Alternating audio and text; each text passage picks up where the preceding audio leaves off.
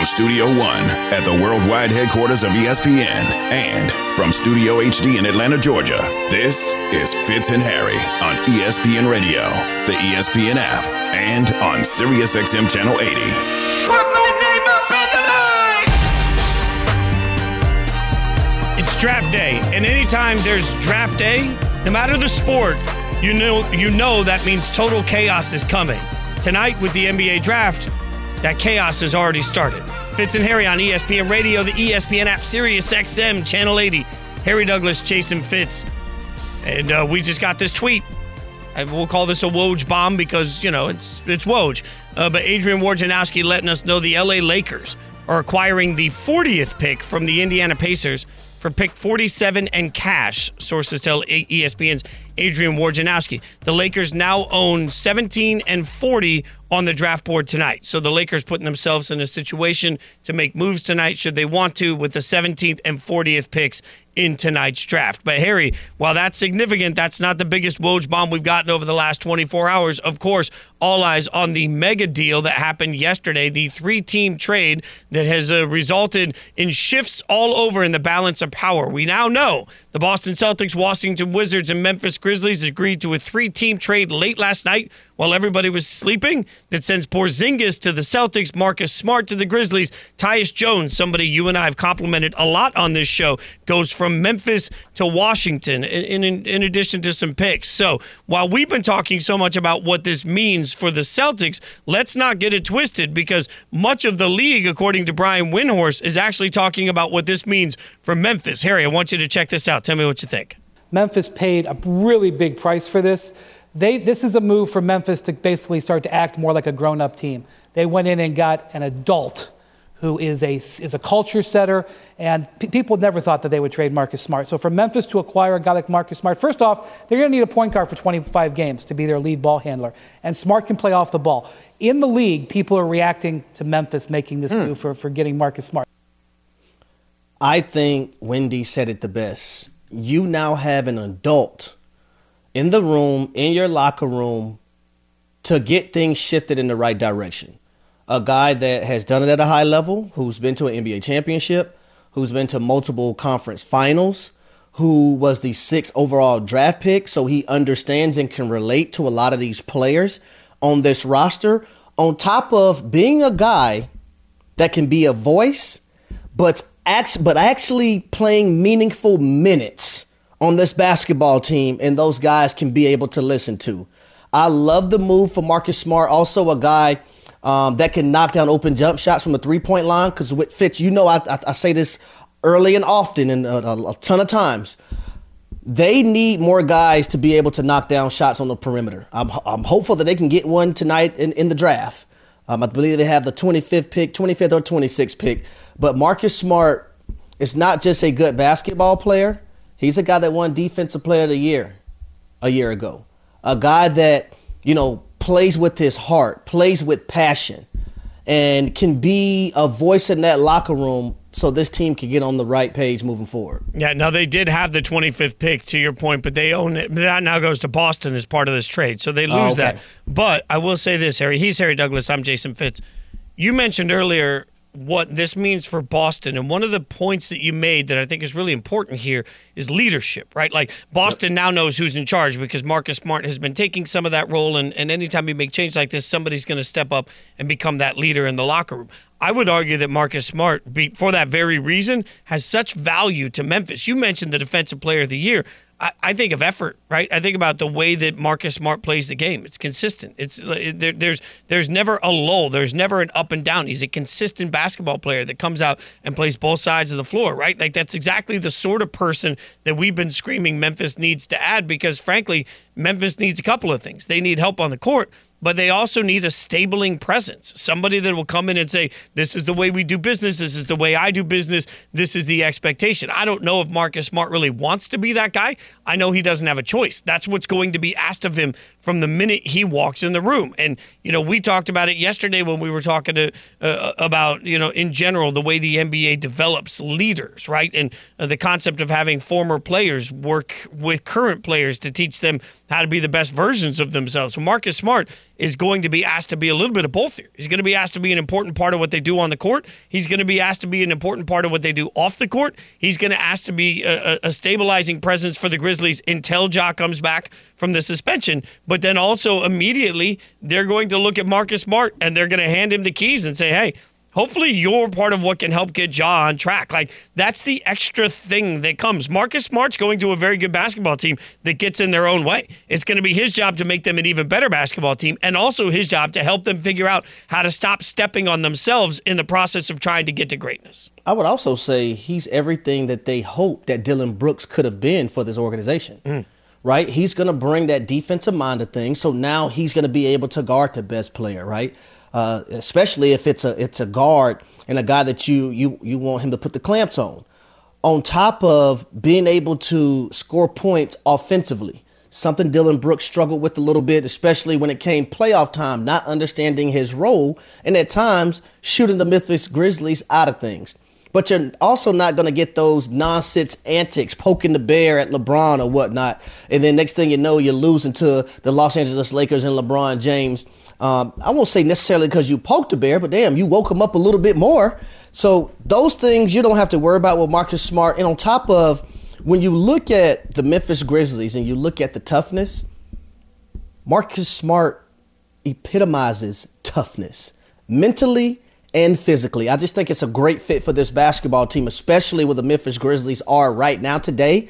On top of, you probably didn't want a guy like Dylan Brooks playing the point guard position, but now you have a guy in Marcus Smart in which Udoka, when he was his coach in Boston 2 years ago, forced him to play that point guard role and get better in it as well. So now you have a guy that can anchor things while Ja Morant is out and try to hold the fort down. I keep thinking, he's Harry Douglas, I'm Jason Fitz. It's Fitz and Harry on ESPN Radio. I keep thinking about the sort of the power ranking concept, right? We talked earlier about the Celtics make a big addition that they think makes them better in the East. Well, I don't think there's any question. This is an improvement. As much as you and I both have been big on Tyus, this is an improvement for the Grizzlies. The Grizzlies were the 2 seed last year. I mean, as much as we sit here and say, well, what are the Suns doing to catch the Nuggets? What is Sacramento going to do to catch the Nuggets? How are all of these teams? I mean, the Grizzlies last year played well enough throughout the course of the year to put themselves in this conversation year in and year out. They've done it the last 2 years. They've been the 2 or 3 seed, right? Like, year in and year out, they're putting together the regular season it takes, and they need somebody that can push them over the edge. Now, size was an issue for them in the playoffs, but injuries were part of the reason that size was an issue. I just keep thinking right now today, Memphis is better than they were 24 hours ago. And when you've been a very good basketball team, that's significant. I mean, that is a truly significant piece here to say, hey, we're getting better, we're getting tougher, and we're bringing in somebody that we think can help us stay the course better. That little nuance can be enough to push you over the top in a year where, I mean, the West is more packed than ever. Don't sleep on Memphis because of this addition in my mind. Well, I already thought Memphis was a good defensive team. I think they just gotten better. You have the Defensive Player of the Year in Jaren Jackson Jr., and then the Defensive Player of the Year from the previous year in Marcus Smart. That's really going to help you out. If you happen to go through those shooting laws that time to time in which they go through, if you got 2 guys on your roster, 2 guys on your team in your starting lineup that have been back-to-back Defensive Player of the Year, that's going to help your team defensively be that much better, more so than you already were previously. And that all speaks to sort of assembly of the roster and what you're looking for, right? Yep. Like, we know that when Ja has been healthy, we know where the offense comes from. And Jaren Jackson Jr. provides some of it, but we know that can be Ja's focus. When you have 2 guys on the other side of the ball that, or on the team that on the other side of the ball have been so dominant, that can turn around and say, hey, Defensive Players of the Year, like, it allows you to structure everything that you need to defensively to be able to try and put your best foot forward. I know size in the West is always going to be an issue when you're taking on Jokic. I don't think there's ever going to be an easy answer for that. But if you just make yourself better right there, not only with the Jaren, obviously, but you make yourself better on perimeter defense as well, It just feels like this was a really smart move by the Grizzlies in the world of roster development. Fitz and Harry is presented by Progressive Insurance. Progressive protects your home, auto, boat, motorcycle, and RV, and, of course, could save you money. Who doesn't love that? Visit Progressive.com. It's an arms race in the Eastern Conference this offseason. We'll tell you who's leading that race next. Fitz and Harry on ESPN Radio and the ESPN app. With the 7th pick, the Denver Nuggets select Jamal Murray. With the 41st pick, the Denver Nuggets select Nikola Jokic. So, who's next? The 2023 NBA Draft. Tonight at 7 Eastern on ESPN Radio and on ESPN. You can also listen on the ESPN app and on SiriusXM Channel 80. Fitz and Harry, the podcast.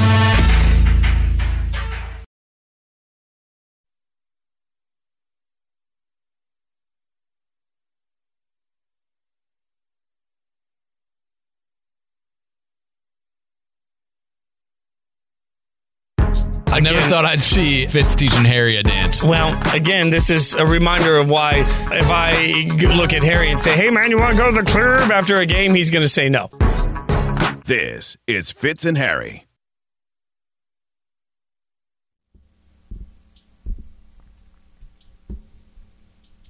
The Boston Celtics made a huge move, and the Milwaukee Bucks were part of a huge transaction that now has us wondering what the Eastern Conference even looks like in the NBA right now. It's Fitz and Harry on ESPN Radio, the ESPN app, SiriusXM Channel 80. Harry Douglas, Jason Fitz, also known as Guns and Buns. That's going to be the new nickname of this show, thanks to Alan Hahn, who joined us earlier. We're presented by Progressive Insurance. And, all right, Harry, with all of the changes we now know that we've seen over the course of this offseason in the Eastern Conference already, going into the draft, it's curious because the Boston Celtics just got rid of Marcus Smart, but in the process added Kristaps Porzingis. At the same time, the Milwaukee Bucks lose Chris Middleton as he's decided not to opt in on his player option. He could end up signing a long-term deal, but that means we get to rank some things. Let's figure out the Eastern Conference. We're going to go from 5 to 1, all right? So we're going to just figure out the top 5 teams in the East as it stands right now. If we're just looking forward to what we think next year could look like, the way too early top 5 power rankings pre-draft in the NBA for the Eastern Conference. Harry, let's start like every good countdown. Devin apparently didn't know this earlier. Every good countdown goes from bottom to top, right? Like you never listen to the Casey Kasem's top 40 and want to hear the number 1 song first. You got to start with the bottom. So we'll start with the last number. Number 5. Who you got at 5, Harry? Number 5, I have the Cleveland Cavaliers. And listen, Knicks fans, I love y'all. My brother was drafted there in the first round of 2009. Madison Square Garden is unbelievable, but I'm sorry. I like the roster of the Cleveland Cavaliers with Donovan Mitchell, Darius Garland, Evan Mobley, and Jared Allen. I like those guys, and I think moving forward, they're going to be better, more so than they were a year ago when they lost to the Knicks in the first round of the playoffs. Yeah, I mean, this is where we have to find a balance, right? You're 100% right. The Knicks beat them in the playoffs, but the Cavs were a better team throughout the course of the entire regular season, right? So if I'm looking at who's going to move forward and who I'm going to bank on moving forward, I'm actually with you. I also have Cleveland at number 5. So far, our list today have a bunch of synergy. We got to try and start wildly disagreeing. But guess what? What? If the Knicks were to happen to get, a guy named Paul George, then I may change my mind. But that hasn't happened yet. We're talking about right now, Fitz. If the Knicks get Paul George, they wildly catapult up here. Catapult. All right. So who do you have at number 4? Look at that, Devin. Synergy. All right. Who do you got? Number 4, I have the Philadelphia 76ers. And part of the reason why I have them at number 4 is because they have struggled to get out of the second round for the last few years, even having the MVP of the NBA. And then also, they don't have the consistent point guard play. That's something they're still searching for. I don't know what moves they're going to make coming up, but right now I have them at number 4. So this is where things get a little tricky for me because I also have questions about the 76ers. We have questions about James Harden. I think everything you raise is fair, and we have no idea what a new coach is going to mean for this organization. I do not have the Sixers at number 4, though. I have the Miami Heat at number 4. And as great and beautiful as this run was, this was still a play-in team that I believe in immensely moving forward. I still think the Heat are better than their record showed last year. I do believe that. But, man, it's hard for me to look at this Heat roster as currently constructed without another star and believe that they are going to be better than Philadelphia over the course of an entire season. Philly was a disappointment to get eliminated where they were. I don't think they'll continue to disappoint at that level. So now we have disagreement. Look at us having disagreement. Let's go to the next number on the list. Number 3. Who you got, HD? Number 3 for me, I have the Miami Heat. For some odd and apparent reason, I just couldn't ignore that they knocked off the number 1 seed, not just in the Eastern Conference, but the entire playoffs. They also knocked off the number 2 seed, not just in the Eastern Conference, but the entire playoffs. Then they ended up playing the number 3 seed in the entire playoffs, who happens to be the number 1 seed in the entire playoffs. So I got the Heat at number 3, man. This one is tough for me. I'm going to go Philly at number 3. Okay. So this is it's just a little bit of a swap, but I'm telling you, right now, without Chris Middleton, the line between Philly and Milwaukee is wildly blurred to me. I wondered if my mindset should actually put Milwaukee as the 3rd best team and say, you know what, I'm doing it. I'm making the change. I'm putting Philly at 2 and Milwaukee at 3. I'm doing it because as much as I love Giannis, I have no idea who the hell else is going to be on that team right now. Might be Brook Lopez. It might be. Could be. No Chris Middleton. I don't feel great about making Giannis go to war against all these other guys without any help at all. So, I'm moving the Bucks all the way down to number 3. Woo! Wow. Okay, so I have the Bucks at number 2. Okay. Because of the guy you just mentioned, Giannis Antetokounmpo. I do also like Drew Holiday. I think they're going to make a massive effort to bring back Brook Lopez because he's a guy that can anchor the rim defensively, but can extend out to the three-point line and force the bigs to come away from the rim because he can knock those down as well. So I have the Bucks at number 2, and then obviously at number 1, I have the Boston Celtics, especially with the Porzingis trade and being able to get that third score to take some pressure off of Jason Tatum and also Jaylen Brown. This is how much the list has changed. By the way, we're doing power rankings of the top 5 teams in the Eastern Conference as we see today moving forward. So we don't get to speculate necessarily on what's going to be there on Fitz and Harry Douglas, Jason Fitz. If you'd asked me to do this yesterday, I would have put the Milwaukee Bucks at number 1, and I would have put the Boston Celtics at number 2. That's how much my list has changed in 24 hours with 2 moves. The loss of Middleton has the Bucks all the way down to 3 for me because I don't know what they're going to be able to do. I presume they're going to get Brook Lopez done. I presume they're going to figure out something to replace Middleton, but those are a lot of presumptions. We have no idea. But there's still an opportunity that Chris Middleton can go back to Milwaukee as well. Sure. But right now, the unknown, I'm just looking at it and say, man, too rich for my blood. The Celtics, by adding Porzingis, I keep saying this, the biggest thing that they've done is they've given, in my mind, the opportunity for their offense to do multiple things. We love the word in the NFL all the time where it's like, I want to be multiple on offense and defense. I genuinely think the Celtics have given themselves a real chance to do this. They don't just have to live and die by one shot over and over and over again. Porzingis, I think, can be a substantial add for them. Yeah, there might be health issues with it, but okay, I'm going to weigh the health issues with Porzingis versus the fact that the Celtics have no idea what they're doing with Harden right now and how they're going to replace Harden. The Bucks have health issues with Middleton, who just opted out, and then we don't know what they're doing with Brook Lopez. I feel like everybody else has far bigger question marks moving forward than the Celtics do. The Celtics go from, in my mind, they went from 2 to 1, and the Bucks go from 1 to 3, all in the last 24 hours of chaos. Well, when you look at the Celtics, I think one of the things that's important here is that, and we've seen it multiple times versus the Miami Heat, them living and dying by the three-point shot. When you have a guy like Porzingis who could post up and play with his back to the basket and also stretch the floor and go out and hit the three, now you have more than one thing you can do offensively. Now you have that third guy that you can count on. Also, now you have a rim protector on the defensive end because he's so tall and long, like Stretch Armstrong, 7'3". So that's why I like the Celtics' chances right now coming out of the East, and that's why I have them at number 1. I think the most interesting part of this, frankly, is Milwaukee. Because the one thing I am 100% sure of is that Milwaukee's not done. They're just getting started, right? So what we know is that Milwaukee is going to turn around and either figure out how they're going to bring Middleton in, they're going to figure out what they're going to do to make Giannis happy, obviously. I don't believe the Bucks. The Bucks have proven to us, frankly, year in and year out, they do not run in place. They're going to do whatever it takes to put the best foot forward to try and win a championship. Don't y'all angry, Giannis. I'm telling y'all right now. Don't y'all do it. Oh, yeah. You know me. Every year I put money on Giannis to win MVP. It's just easy money out there. Although I maybe should have started putting that on Jokic. It would have been better for my wallet. Okay, just like the Eastern Conference, one NFL conference is an absolute arms race for the top spot. We'll ask an expert who owns that spot today. Next, Fitz and Harry on ESPN Radio and the ESPN app. Fitz and Harry, the podcast.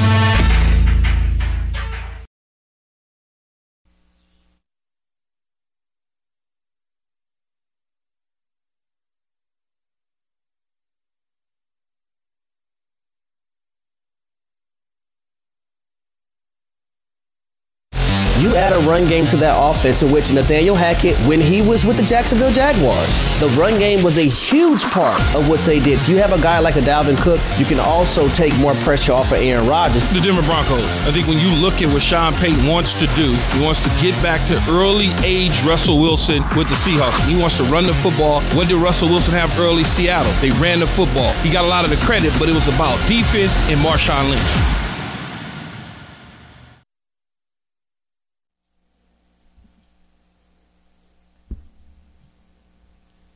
Fitz and Harry on ESPN Radio, the ESPN app, Sirius XM Channel 80.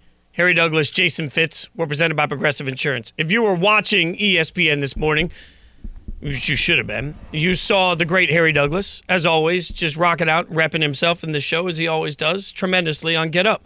You also saw that one of the people he was hanging out with was our buddy, friend of the show, Louis Riddick, ESPN NFL analyst. Louis, kind enough to join us right now. Louis, appreciate your time. So we were just talking about the NBA and the chase that everybody has in each individual conference. As you well know, the AFC is wildly stacked, always is, and we keep talking about Kansas City. But what's interesting is the Jets are trying to chase down the Chiefs, obviously. So if you were the Jets and you were looking at Cook or Hopkins, which one do you think would be more important to that team if they want to be able to catch a team like the Chiefs?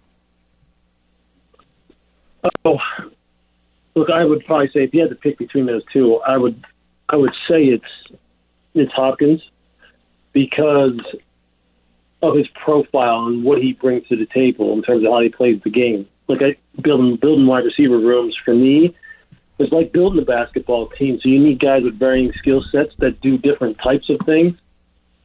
McCole Hardman doesn't do what Hop does. Alan Lazard doesn't do what Hop does. And Garrett is a different kind of player. Garrett's probably the guy, obviously who's the most talented, that being Garrett Wilson, talented of their whole group. And they still, they have other great players. Good players, and Corey Davis, Randall Cobb, he'll make the roster. So I think he'd be the one I'd be looking for.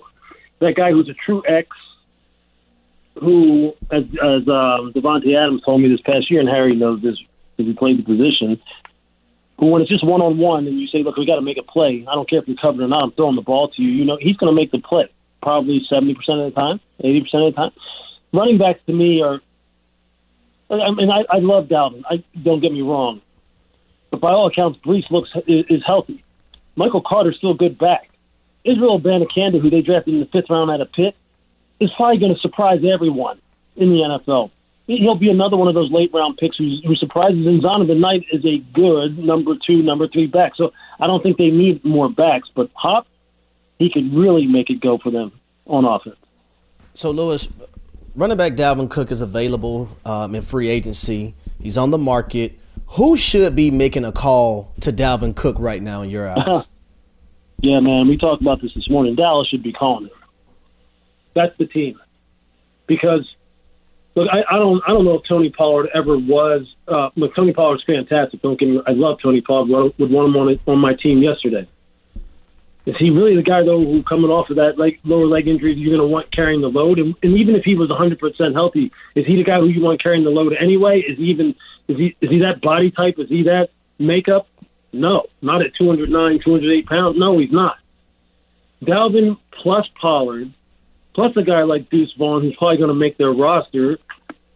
Now that's a group right there, considering what Mike McCarthy wants to do running the football, that you could sit there and go, okay, now we're really talking here as far as their desire to try and dethrone Philadelphia. That's the team I'm surprised we don't hear any chatter about.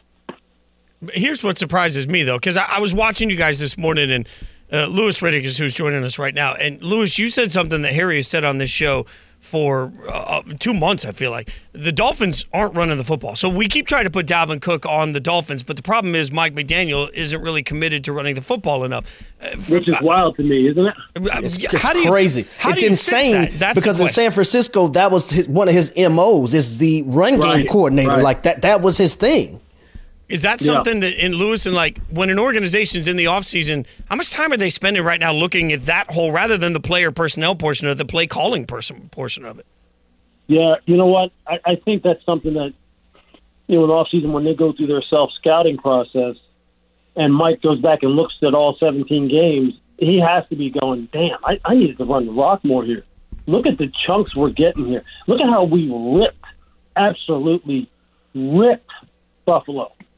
On the road, in the cold, up there.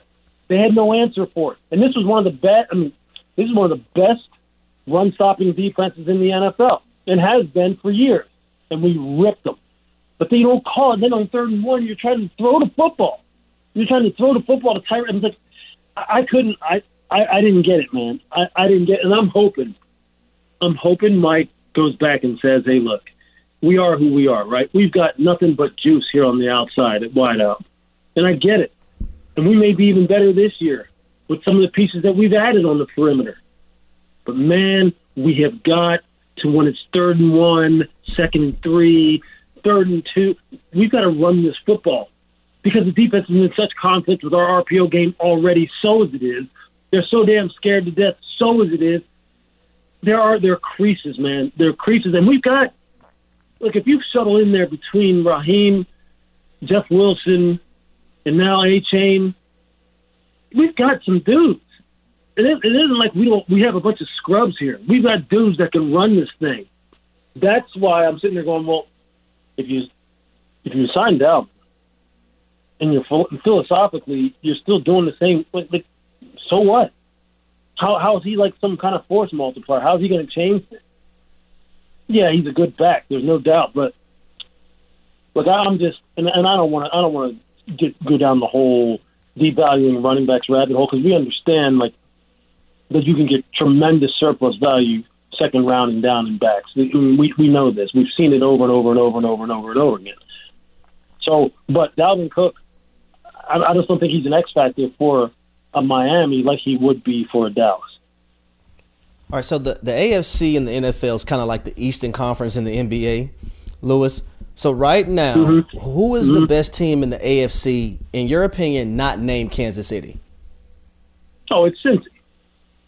It's Cincy. And, you know, the weird thing is, like, when we have these discussions, I mean, I know, and I do it too, we're always looking for the, trying to get out ahead of the curve, and what's the next thing that no one's talking about? Who's that team? Like, so some people may say, well, you're trying to outsmart yourself when you're always jumping on Miami. And I'm like, well, not really, because I've always liked Miami. So don't get it twisted. I've always liked them. Cincy's that team that we kind of like, oh, yeah, that's right. Damn, they got Joe Burrow. They got Jamar Chase. Like, they still, even though in the Patrick Mahomes era, he finally beat them for the first time in the AFC title game last year. For the first time. He was 0-3 going into that game. And we still talk about them like, oh, yeah, Cincy's pretty good. No, they are the team. And they've gotten better because they got better on the offensive line. They added more weapons at wide receiver with Charlie Jones. They have more depth at running back this year when they draft Chase Brown out of Illinois. They got more depth at pass rusher with the draft of Myles Murphy. They got more depth at secondary. All the things that you need in order to take down Patrick and make things difficult for him with DJ Turner and Jordan Battle, the 2 draft picks. And Joe Burrow knows that until he's able to beat Patrick, get to a Super Bowl, and win a Super Bowl, they're always going to be thought of like this. Like, yeah, Cincy's cool, but who else is out there? Is it Justin Herbert? Is Lamar going to have a year? Is Trevor Lawrence and Jacksonville going to rise up? Is it Tua? Is it Josh Allen? Cincy still is searching for that respect, man. And they're the best squad. They're the best equipped to handle KC and the AFC. It's always going to be alarming to me. We live in this era right now where we're so busy trying to figure out legacies for so many athletes. we're lucky as fans to get to watch Cincinnati, Buffalo, Kansas City. I mean, Miami this year. Sure, man. This is going to be an insane year in the NFL. Lewis, always appreciate your time, man. Enjoy. I hope you get a little time off for the 4th of July. As always, thanks for hanging out with us. We appreciate your insight, brother. Of course, dude. See it. Lewis Riddick, ESPN NFL analyst. Dalvin Cook's the biggest star available, so should he put that giant star on his helmet? We'll figure it out next. Fitz and Harry on ESPN Radio and the ESPN app. Fitz and Harry, the podcast.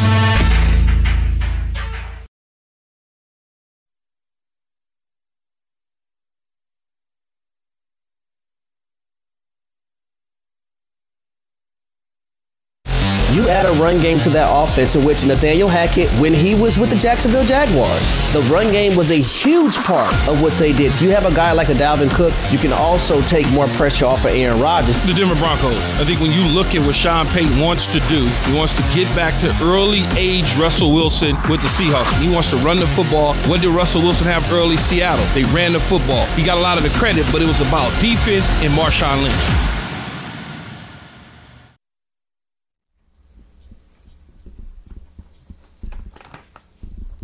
Dalvin Cook is still out there waiting to figure out where he wants to play football next year. And let's be clear, that's not a testament to anything about Dalvin Cook. That's a smart move by him right now to be patient, figure out where he wants to go, figure out where he can max his value out, and put less wear and tear on his body in the meantime. The question is, for all the conversation about the AFC East and all the teams that could use Dalvin, are we looking in the wrong conference? It's Fitz and Harry on ESPN Radio, the ESPN app, Sirius XM, Channel 80. Harry Douglas, Jason Fitz. This is what Lewis Riddick said just minutes ago on this show about what team should be in the mix for Dalvin Cook.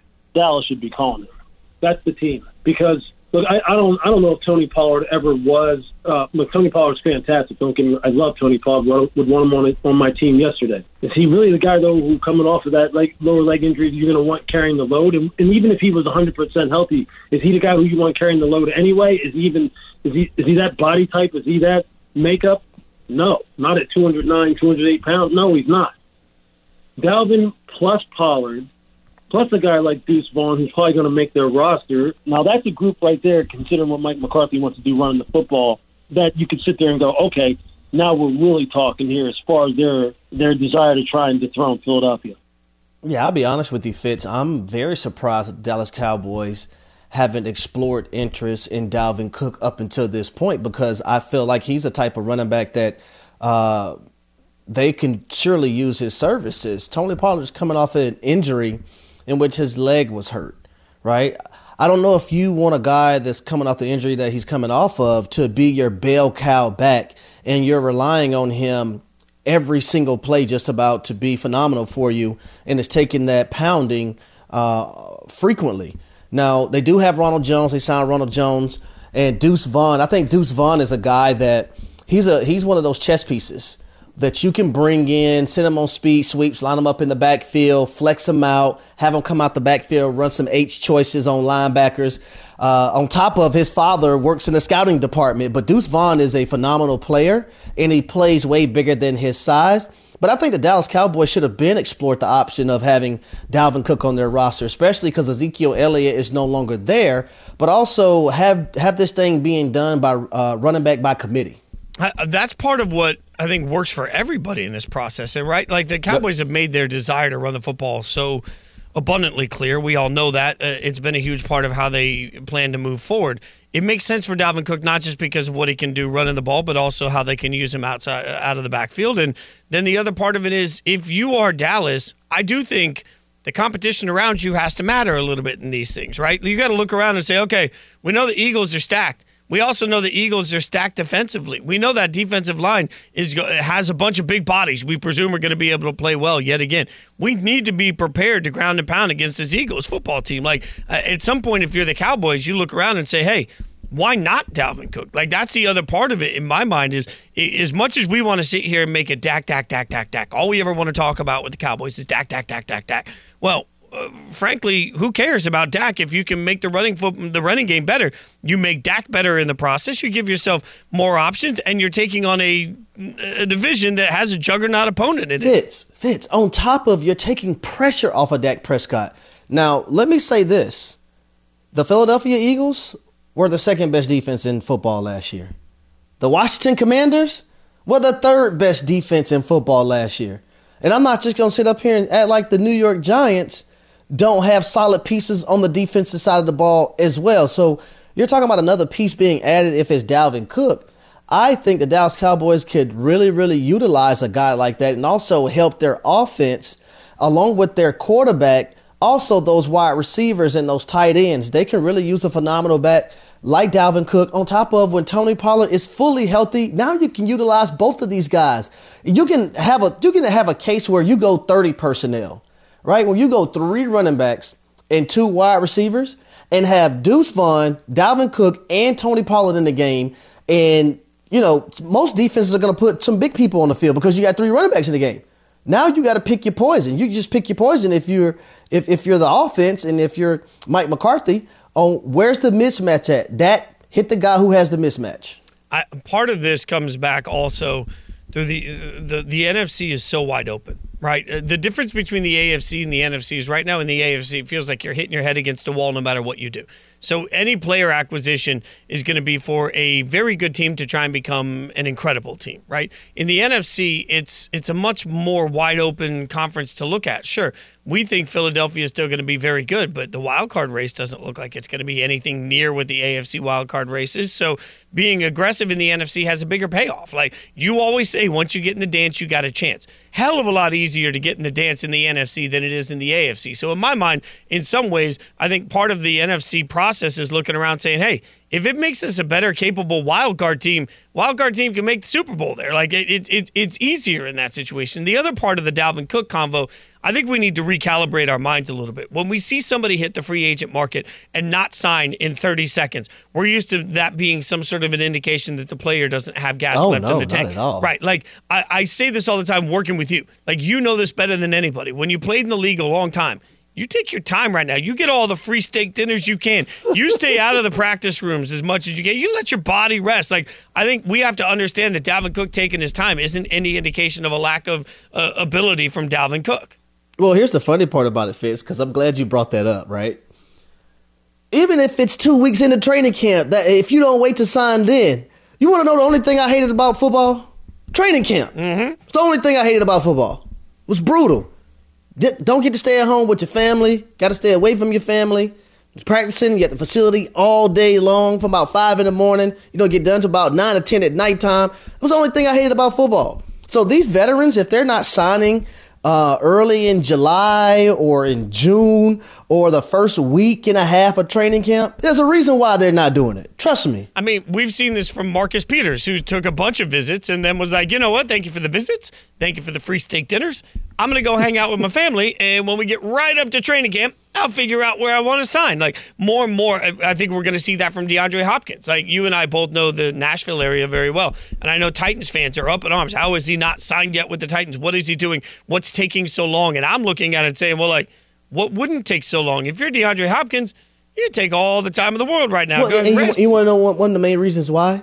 Is because these players, when they're playing the game and they start, they're committed, right? They're committed to trying to accomplish something they've been trying to accomplish their entire life.